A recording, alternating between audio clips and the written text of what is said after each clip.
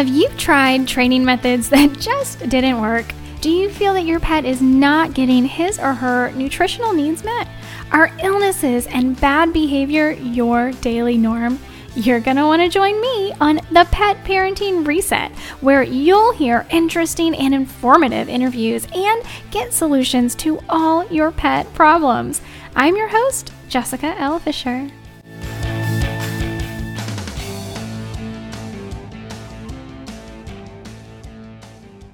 Well, hello and welcome back to the Pet Parenting Reset with me, Jessica Fisher. I am so happy that you are returning, or if this is your first podcast with me, I hope you follow along and subscribe. I think it's just a follow, right? That's what it's called. But today we are talking about prescription pet foods or veterinary pet foods. And y'all, I have so many notes because there's so many things I want to tell you, and I'm trying not to. Honestly, we could probably talk about this for hours and hours and hours. I'm going to try to condense it as much as I can because it is so important. Knowledge is power. No matter what we're talking about, no matter which situation we're in, whether it's to do with our pets, ourselves, our friends, our family, the world in general, knowledge is power, right? Like the more we know, the better informed we are, the better we can assess situations and make informed decisions. Now, before I get into this, I want to say I am in no way vet bashing or saying that veterinarians are not doing the best they can. I wholeheartedly believe that our veterinarians absolutely are doing the absolute best we can. And I'm going to talk a little bit more about how we can talk to our vets about food in ways that are not confrontational, but inclusive. So let's get into why I even wanted to have this topic to talk about. It's so important because I know more than once in my life, I have been pressured into purchasing a prescription pet food or veterinary pet food, depending on which food you purchase. Prescription pet food is actually trademarked. So there's a company that can use it, and then other companies have to call it veterinary pet food. So it may be called different things depending on what you're purchasing. There have been more than once in my life through my pets that I have felt pressured into purchasing veterinary or prescription pet foods multiple times because I just didn't know any better and I didn't know the right questions to ask. I bought it and I fed it for extended periods of time. Fortunately, the last time it was pushed upon me. In fact, the last couple of times it was pushed upon me. I knew better. I had good information. I had questions to ask that, and fortunately, my previous veterinarian also understood where I was coming from, and she said, "I get it. You know, she on more than one occasion told me that I research more than she does. So go for it, girl." Right. But so let's talk a little bit about prescription or veterinary diets, depending on the brand. It's going to be called a couple of different things. First and foremost, there is no medicine in this food. And because there is no medicine in this food, it is not FDA regulated. Also, because there is no medicine in this food, there are no medical trials done on it. In fact, there's no additional testing required at all upon the pet food companies to state that it does anything above and beyond what their regular pet foods do. And the only testing required, you either have to have, you either have to be balanced to AAFCO minimum nutrient requirements or undergo AAFCO trials. And we'll talk a little bit about AAFCO trials here in just a minute. But one important thing to know, actually, let's go ahead. One important thing to know about AAFCO trials is that you only have to have 10 animals in the trial. And this is information that I got from Dr. Katie Woodley. You only have to have 10 animals in the trial. The trial only lasts 6 months, and only 8 out of those 10 animals have to survive. How insane. Like, if our medical trials or our food trials were that way, we would be up in arms. That is insane. So those are the two. Your pet food has to undergo one of two, right? Or if they don't do either of those, they have to say that they're not balanced. They don't meet minimum nutrient requirements on the label. Or instead of like explicitly saying that, they may say feed as a supplement, or not to be fed as your pet's main food source, or something like that, right? So what we do need to do is talk to our vet. And if you can't talk to your vet, if you have tried talking to your vet and they are not up for talking to you, my opinion, my best, like the best advice I can offer would be to seek out another veterinarian, or because I think it is almost just as important to have a medical team. You don't just see one doctor for everything your whole life, right? There are lots of different specialties out there. And I think it's important to assemble a medical team for our pets as well. So how can you do that? Of course, you'll have your primary care veterinarian, right? Which is probably an allopathic veterinarian, a traditional medicine veterinarian, with Eastern medicine veterinarian. You can add to that even a second veterinarian. Like, getting a second opinion is A-okay. Of course, we all want to have that emergency veterinary office on speed dial, just in case. And seeking out a holistic veterinarian is also a great way to do that. There are both holistic and homeopathic veterinarians who do telehealth. So that is another really great way to round out a medical team for your pet. And the reason why you need the primary care vet to begin with is because you need somewhere to go. If something happens, right, Monday through Friday, you need somewhere to go to get labs done. Especially if you're doing telehealth with a holistic or homeopathic veterinarian, they're going to need that information to help inform their decisions. But the reason I say that in regards to food is because they can also help you. In fact, holistic and homeopathic veterinarians make it a point to learn more about pet food and pet nutrition. Whereas a traditional veterinarian, that is just not something they know much of anything about. And we've talked about this in the past, that the information that they do have, which is generally one course, one semester in vet school, is funded by one of the big pet food companies. Depending on what vet school they go to is going to depend on the pet food company. I do have to throw in here, I am not saying that there is never any benefit to a prescription or veterinary diet.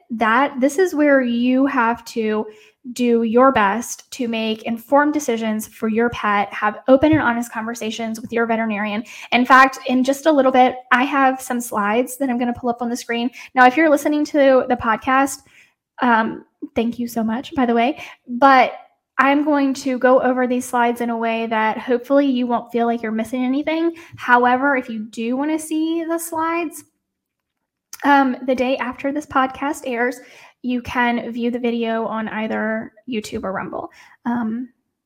So the slides will come up, but again, I'm going to hopefully cover the slides in a way that if you're on the podcast, if you're just listening and you don't have the audio, you're still going to be able to follow along because it's ingredient lists on pet food. We're going to compare prescription dry, prescription wet, and then regular dry, regular wet of one single brand. And then I actually did it for two different brands. So we can kind of look and give you an idea of how to go about looking at these labels and bringing these labels to your veterinarian and saying, well, this is the label on this food and this is the label on this food. Now, let me say, there is more to a pet food than just the ingredient label, but that is one of the best ways that we as consumers can look at a product and say, okay, now this makes sense to me. Why would we put this ingredient before the, so when I get to it, you'll understand it a little bit more, but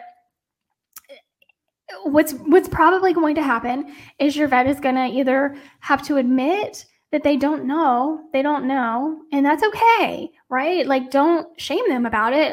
Hopefully it's going to make them do some more research and learn a little bit more about the products they're selling in their office, right? And very possibly they're going to look at those labels and say, my goodness, this one does look better, right? And we're going to talk about, we're also really quickly before I get into the slides, let's go ahead and talk about how there are benefits to adjusting a diet depending on medical issues that your pet has. So the idea of adjusting your pet's food based on a medical issue is great. Yes, absolutely. The foods they're promoting to do so, in my opinion, I would never buy again in my life. Not to say I haven't. Again, I have purchased them. But I have educated myself enough to understand that they're not all they're cracked up to be. And that's the point of this podcast. It's not to tell you, oh my gosh, these are horrible, never buy this. No. In fact, it's to tell you, let's become a little bit more educated, and hopefully in the process encourage our veterinarians to become a little more educated as well. Because maybe you do your research and you say, you know what, this is the best I think I can do right now, and that is okay, right? The best we can do is the best we can do. And the reality is that these prescription and veterinary diets are insanely expensive. If you have a pet on a prescription or veterinary diet and you're looking at what you're spending, let me tell you, in all probability, you could very likely switch your pet to a much healthier, fresh food diet, get similar to same results depending on what adjustment needs to be made based on their medical condition. Again, I'm not a veterinarian, but you can consult with veterinarians, holistic and homeopathic veterinarians. Even there are pet nutritionists out there, and I can definitely point you in the right direction to one I know in particular who can help you with medical issues and save a ton of money. Like, your pet is going to get better care, better food, and save money. But again, I digress. So yes, there can be benefit at times. So again, I'm not saying never ever in a million years buy these things. I personally wouldn't, but it depends on the animal. And again, I don't know how many times I've said this. I got this from Kimberly at Keep the Tail Wagging, but feed the dog in front of you. And feed the dog in front of you, or feed the cat in front of you, because they're all individuals and they're all different. So there is never, like, it's like a never say never situation. I'm never going to be up here saying never do that. Well, I'd like to sometimes, but there are always extenuating circumstances. Always. So maybe, your cat has a urinary blockage issue, possibly, or your dog has gut upset, digestive issues. There may be supplements added, there may be protein decreased, depending on what medical issue your pet has going on. That's the idea behind these prescription or veterinary diets. And for joint support, right? They're going to add things like for joint support, right? They're going to add things like glucose. Why can't I talk today? They're going to add things like glucosamine or omega-3 fatty acids. And in all reality, you could continue feeding the food you were feeding, or even a better food, right? And add in your own whole food supplements, or supplements that you have done your own research on and they are the highest quality that you can get, and add your own glucosamine and omega-3 fatty acids and get the same for less. Like, you're spending less, you're getting a higher quality product, and you're also not tied to going to your vet's office every week or 2 weeks to buy a bag or can of food, right? Plus, on top of everything else, and I know we've talked about kibble. I know I have talked about kibble. I could continue to talk about kibble till the cows come home, but we know that kibble is high heat processed. We know that it keeps our pets in a constant state of dehydration. And this is it's bad for our dogs, but it's especially bad for our cats. Cats need a ton of moisture. Just for example, if you have a cat with urinary issues, just increasing their moisture, just increasing their water intake, just switching from a dry food to a wet food can make a world of difference for your cat, right? So especially in the case of a urinary issue, there's about zero chance that if I had a cat with a urinary issue who was on a kibble dry food, that I would recommend. There is zero chance I would recommend keeping them on a dry food, zero chance that I would recommend that. And I know many veterinarians and other just people in the pet space who would say the same thing, because moisture is so incredibly important for cats, especially ones with urinary issues. And to just throw fuel on the fire, right? Kibble also produces advanced glycation in products and chemicals. That is the end result of creating a kibble. You're getting what ultimately leads to carcinogens in the end product of a kibble. It's sad, but it's true. So, and any kibble, no matter what we were talking about earlier, I made a note here. That's why I was saying and like that. We were talking about earlier AAFCO trials, right? But any trial that a pet food has, they never, ever, ever, 100% never test for inflammation in the body. Now, we know with great certainty that kibble produces inflammation in the body. So of course they wouldn't want to check for it. But if we think about what is the underlying cause of any disease, literally any disease, it's inflammation.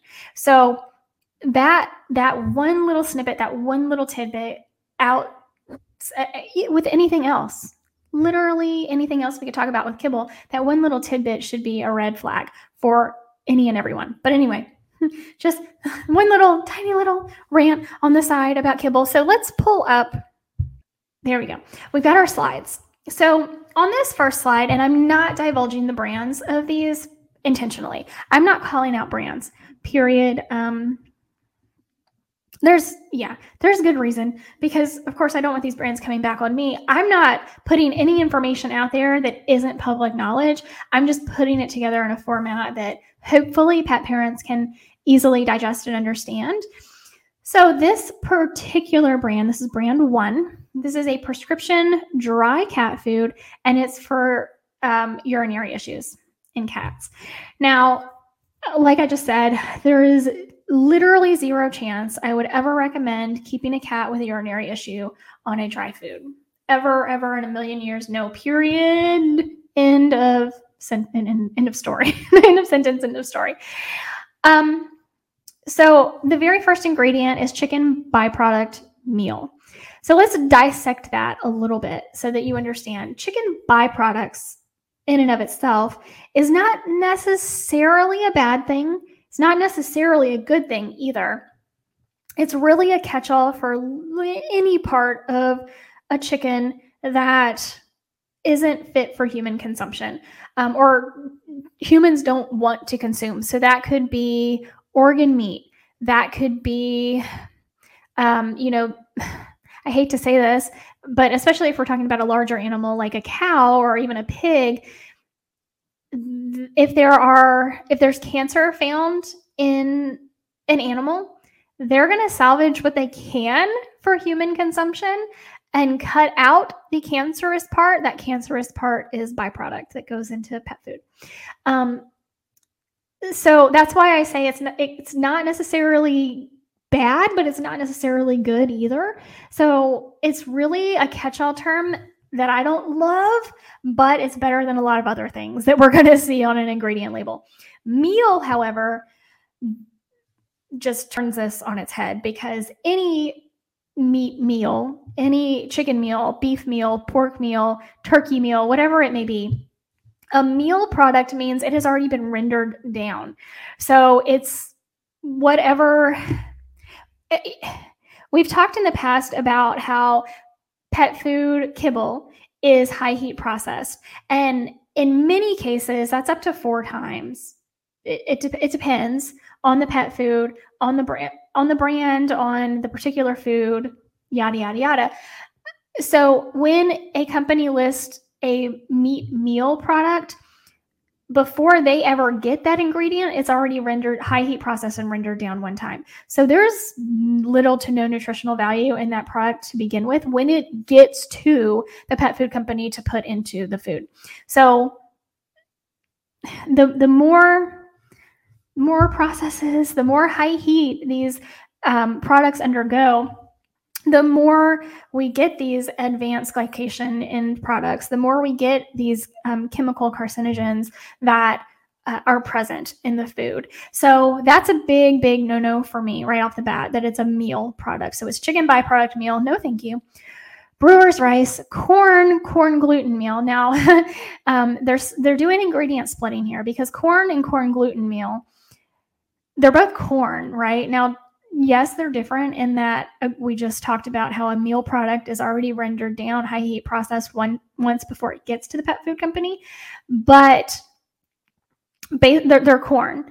And the reason that pet food companies do this, they're allowed to do this, is because it's called ingredient splitting. And basically what happens is, if they were to lump all of this product into corn, right, to just list corn, the way an ingredient label go, like the listing of product, is that the very first product is the largest percentage, and then it goes down from there.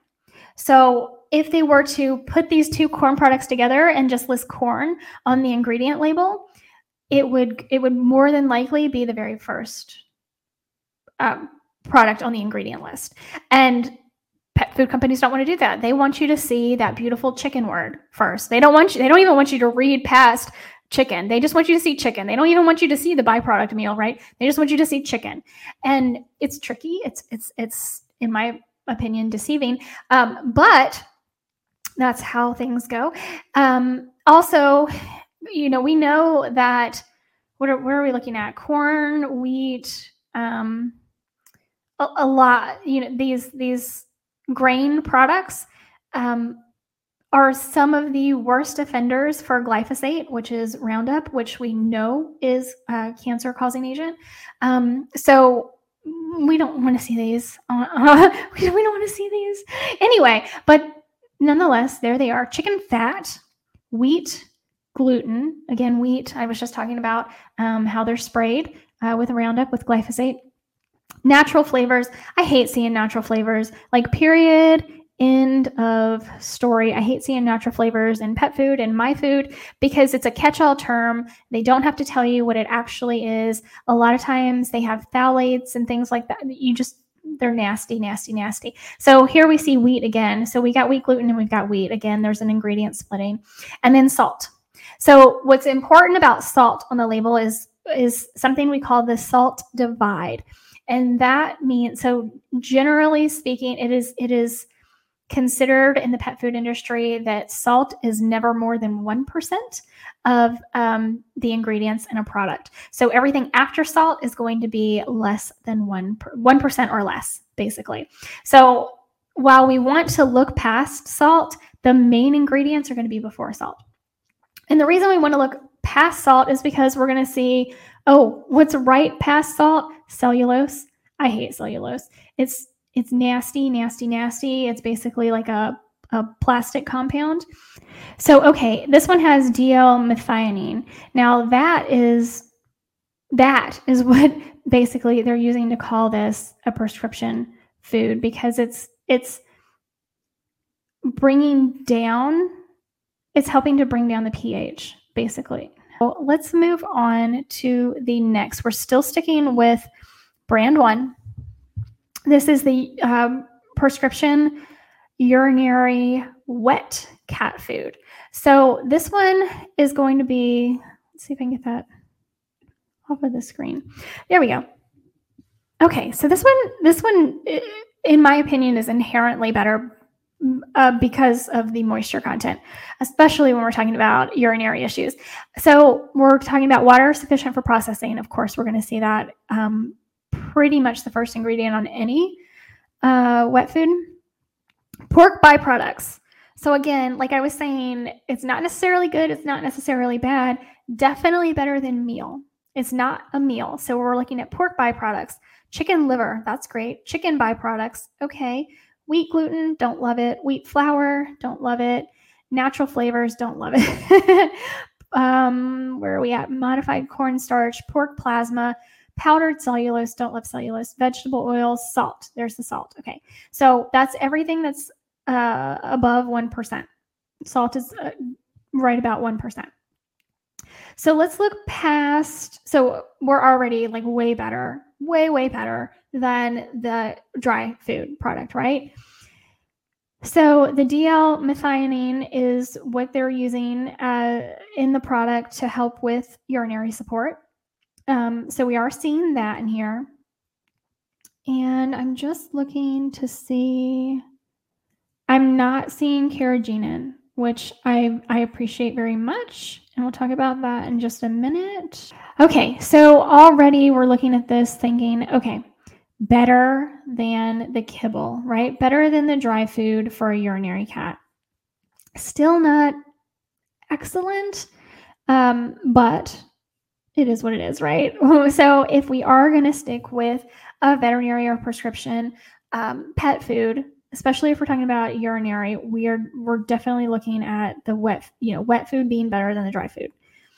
So we're sticking with brand 1, and this one might be a little bit, the ingredient list was much more significant. So the text is a little bit smaller. This is a dry cat food, not a prescription food, just a generic, all around adult dry cat food. The same brand 1 we've been talking about. Corn is the number 1 ingredient. Then barley, then wheat, then chicken meal. We talked about meal.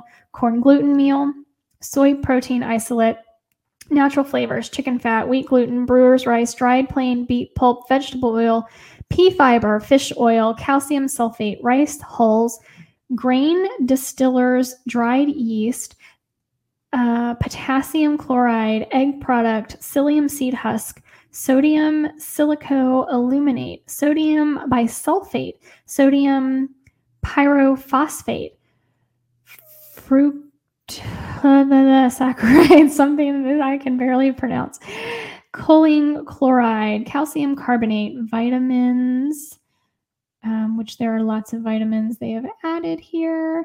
I'm looking like I haven't got to, oh my goodness. There's so many different vitamins and supplements added. Folic acid, vitamin D. Okay, taurine, DL-methionine, which, why would they even need that in there? But I guess they feel they do. Potassium citrate, then salt. Okay, we got to salt. So I'm not even seeing chicken meal, which we've just talked about, has already been rendered down high heat process before it gets to the pet food, which then again is going to undergo multiple high heat processing. There's little to no nutritional value in that when it gets to the pet food company, much less by the end of this. So I'm not seeing where is the meat coming from? This is a cat food. Cats are obligate carnivores.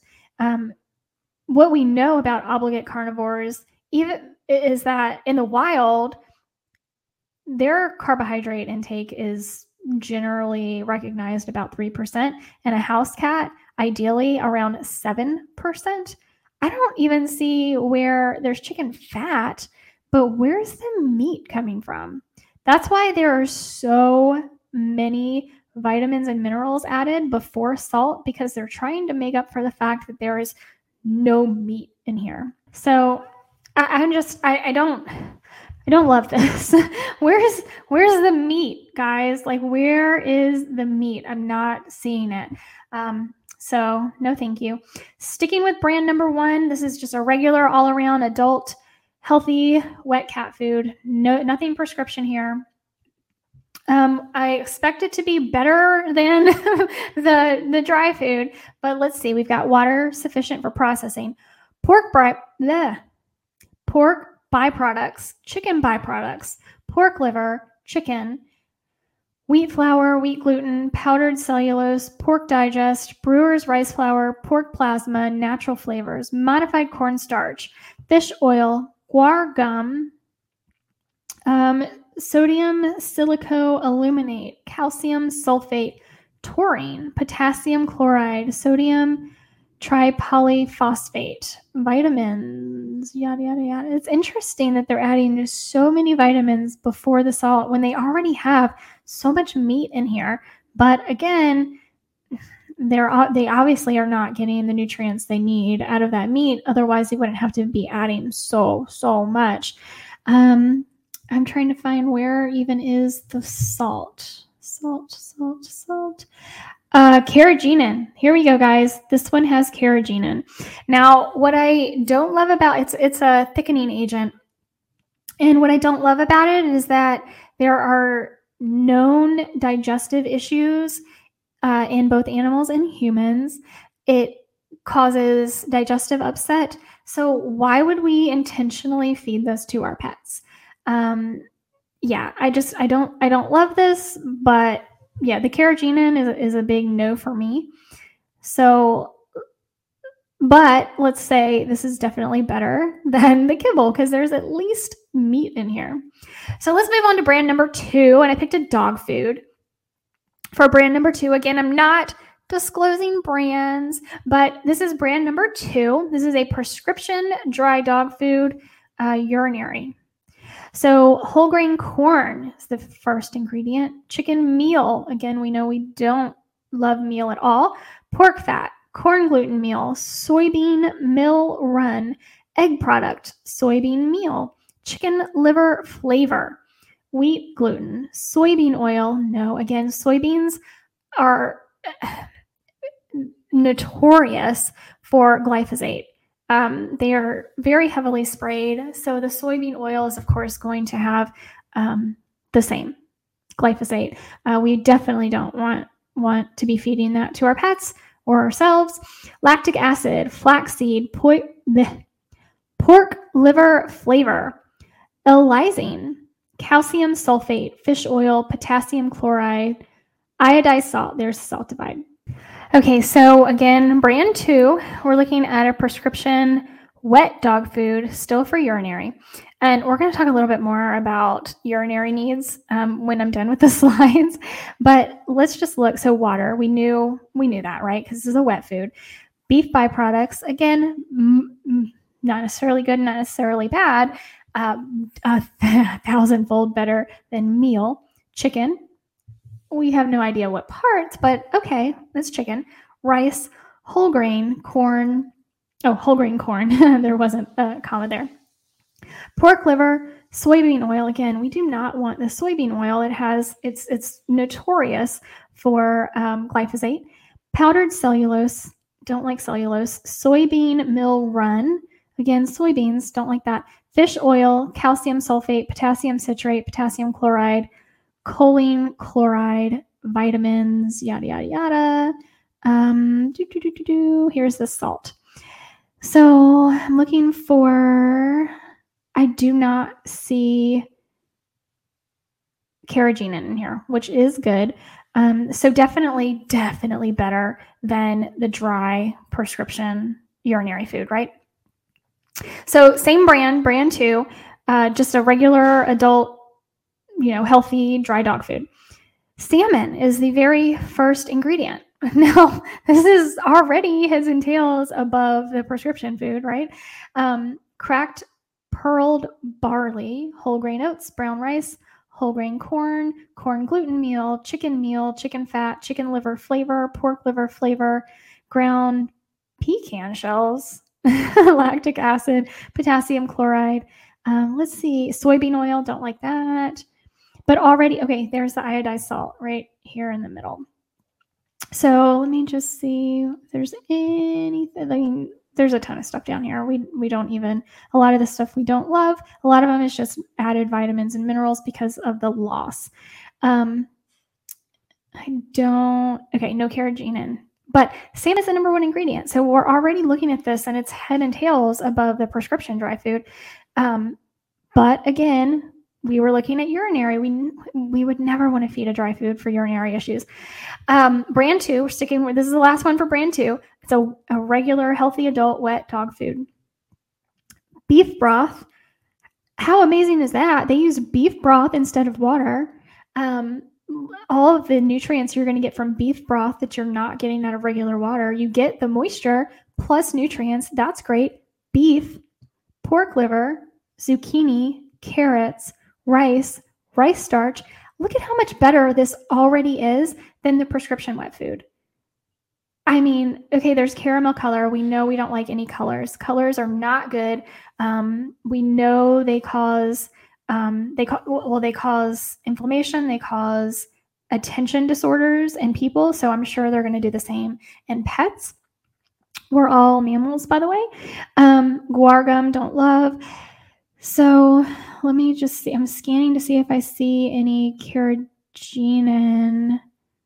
I don't see carrageenan. So now, look, one thing I don't love, and I hadn't really pointed this out before, once we get to the salt, I'm looking for the salt here. I do see at the very, very bottom of the list, green peas, cranberries, apples, and broccoli.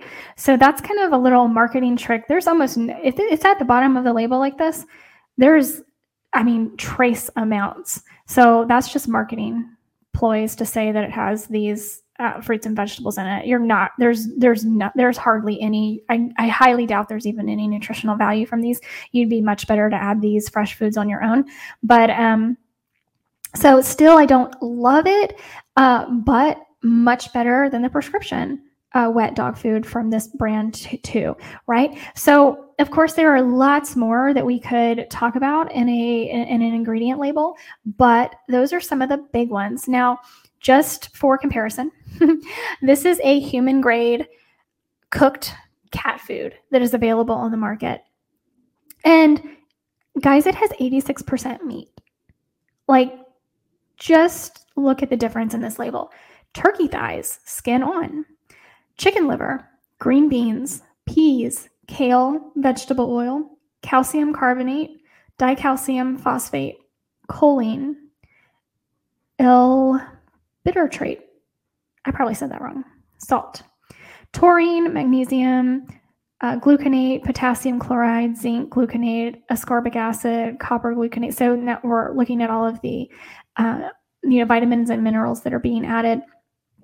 Now, one thing people often, I hear people say is like, I should be able to get all of the nutrients I need for my pet out of whole foods. And while I wish that were true, and maybe 100, 200, 1,000 years ago, wild animals absolutely could get all of the nutrients they need out of whole foods.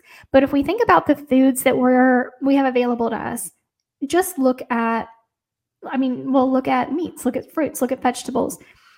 The way that we have farmed them, the way we have raised animals is we have done so in a way that we have modified them so much that the nutrient value of, let's say, a chicken thigh 100 years ago versus the nutrient value of a chicken thigh today are drastically different. The nutrient value of a banana or a strawberry of 100 years ago versus today, drastically different. So it's almost inevitable. Like, I went down the rabbit hole. I went down the rabbit hole when my cat Sasha got really, really sick. And I said, you know what? She got really, really sick. And as I actually started the research right before she passed away. And once she passed away, I said, I want to drastically alter my the rest of my cats. I wanted to drastically alter their diet. And I wanted to feed whole foods without supplements as much as possible. I went down a rabbit hole, and it's it's almost not possible. And I only throw that in here to say that you're not going to find a label with 5 things on it. If you find a label with 5 things on it in pet food, you're probably not getting all of the vitamins and nutrients that your pet needs. I'm not saying it's impossible. I'm saying I find it very unlikely. But look at the difference, or here, right? If you were listening, the difference in this label versus these other foods. Now, again, that's not to say, and I just actually in a live I did a couple of weeks ago, I'm not saying, like, if kibble is what you can feed, then do your homework, do your research, and feed the best one you possibly can. If you're able to step up to a wet food, good on you. Oh my goodness. Especially, well, I mean, we've seen the difference in the labels in even the dog food. It was something that a veterinarian told me many, many years ago, that there was no point in feeding a wet food to a dog because it's just the same thing as kibble with water added. And dogs are already good at drinking water, so why would you spend the extra money? I find that to be so untrue the more and more I look at these labels. Now, again, the ingredient label is not the end-all be-all to the product, but it is a great, great place to start. And it is going to put you on the path to learning more about, and then looking at the guaranteed analysis. Again, I went over that live I was just mentioning a couple weeks ago, how to calculate carbohydrates in a dry pet food.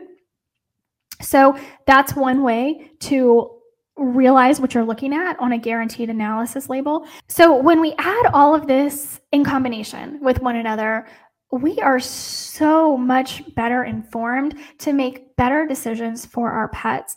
Now, one thing that I didn't mention earlier, and I did want to just throw in here before we talk a little bit more about urinary foods, and the reason there are so many different types of prescription and veterinary foods out there, but urinary is the one that I'm most familiar with because it is the one that I used to feed.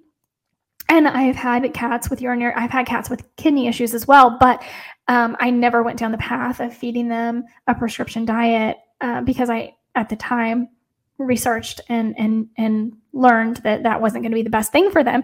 But one more thing that I want to mention before we talk more about it is that most pet food companies are not going to do digestibility studies. And if you've never heard of a digestibility study, I don't blame you. It's basically how the food affects the body and how digestible that food is, how much nutrition your pet is actually getting from that food, and how much is being excreted through their feces. One thing I mentioned in the episode about dogs eating poop, I had this really strange thought when in the shower one night. And I tried for a while to figure out how to parlay that into a podcast, and finally ended up doing the one on how, why your dog eats poop and what to do about it. So I would definitely recommend going back. and if you haven't heard that episode, go back to that one. But I was thinking about dogs eating cat poop specifically, and how these pet food companies generally don't do digestibility studies. And why would they want to? It's not required. So why would they spend the extra money? And also, why would they want to find out that it's not that great? And it made me think that if your dog is eating cat poop specifically, now go back to that episode if you're having that issue, because there's a lot more to this than just what I'm talking about right now. But have we looked at what we're feeding our cat and the digestibility of that food? Because if there's a ton of nutrients being excreted, that your cat is just passing right through and being excreted in their feces, of course that is going to look really, really tempting to your dog because there's a lot of nutrition left in your cat's poop. That's really gross to talk about, but it's the reality of the situation. So just one thing I wanted to mention really quickly about digestibility studies and how most companies are not doing them. You can always contact a pet food company. Whether or not they're going to answer your questions or answer your questions in a way that is satisfactory to you is another issue. But you can always, if you have a question, absolutely call them and see what kind of answer you get. And if you're happy with it, great. If you're not happy with it, then I think we're continuing to learn, right? So urinary food in particular, the number one thing we can do for a cat or a dog that's having urinary issues is increase their moisture content, right? It is so important. It helps the kidneys flush out the toxins and work properly, work better. So if you have a cat with a urinary issue and you're continuing to feed a dry food, we need to figure out some way to get more moisture into your pet, whether that is adding bone broth or water to their dry food, or, unfortunately for some cats, they may need to get fluids. What is it called? Under the skin. They may need to get subcutaneous fluids regularly if they're just not going to drink, or they're not going to eat the food that has the moisture added to it. Switching them to a wet food would be heads and tails better than feeding them a dry, even prescription food, right? Or veterinary food. We've just looked at those labels and we've seen the difference. When we think of cats with urinary issues, a lot of times what veterinary medicine knows to do or thinks is best to do is decrease phosphorus, decrease magnesium, decrease ammonia. And the way those are looked at as far as a kibble food or a dry food is in the ash content. So ash content is generally, in most pet foods I've looked at, is not listed. Industry average is about 6%. But that is one of the things that a prescription or veterinary food looks at doing, is decreasing the phosphorus. That's the number one thing you're going to hear, is decreased phosphorus. I find that if we are feeding our cats whole food versus processed food,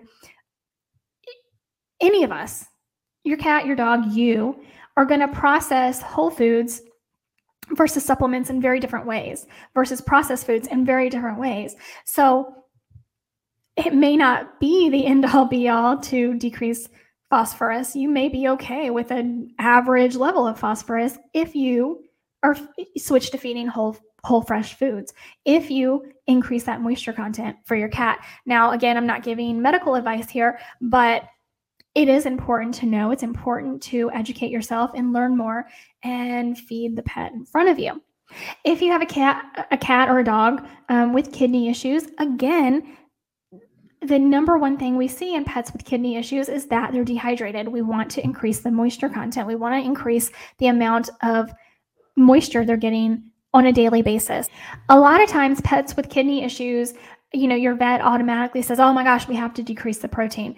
And in so many cases, that's one of the worst things we can do, because when we decrease the protein in our pet that we're providing to our pet, and especially if we're looking at a cat, but even if we're looking at a dog, we decrease the protein we're giving them. Dogs are carnivores. Cats are obligate carnivores. If we decrease their protein, their body is going to be looking for protein sources, and they're going to start wasting away because their body is using up and eating away at their muscle mass.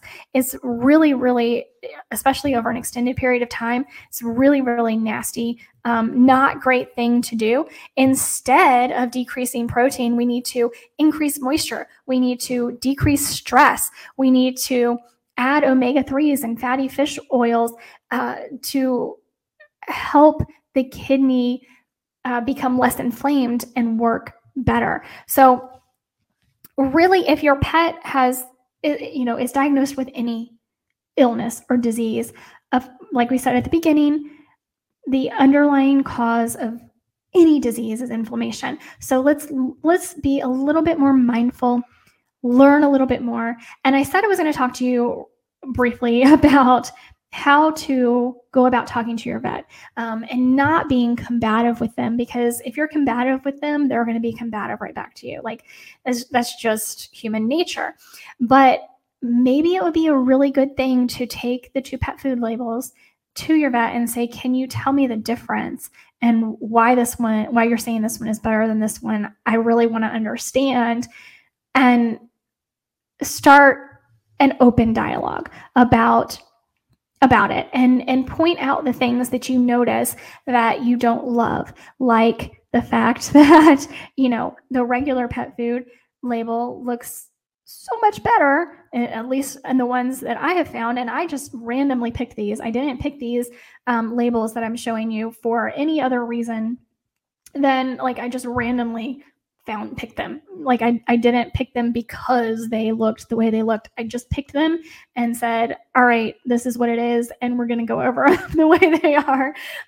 So that's one way, and I think a really good way to go about opening this dialogue and having this conversation with your veterinarian. But again, having a care team for your pet can also be so important. So I know this was a longer podcast episode, but I really wanted to get as much information in as I possibly could to help you understand, first and foremost, that there is so much information out there. All we have to do is dig in and look for it to make the best decisions we can, to be as informed as we possibly can, to make the best decisions for our pets' health and life. So with that, I'm going to end this episode. Really quickly, I mentioned earlier, there are 2 amazing veterinarians that I do recommend you check out if you have more questions about prescription or veterinary diets. That's Dr. Katie Woodley and Dr. Judy Morgan. So with that, I'm going to end today's episode. Thank you so much for being here. As always, reach out to me on social media if you have any comments or questions. And I hope you join the family over on Patreon. You can join for as little as $1 a month. You get lots of extras, bonuses, first look content, and you help me to continue bringing this kind of information to pet parents like you. So go to thepetparentingreset.com and click on Patreon. Again, you can join for as little as $1 a month. Can't wait to see you over there. Until next time. Bye, guys.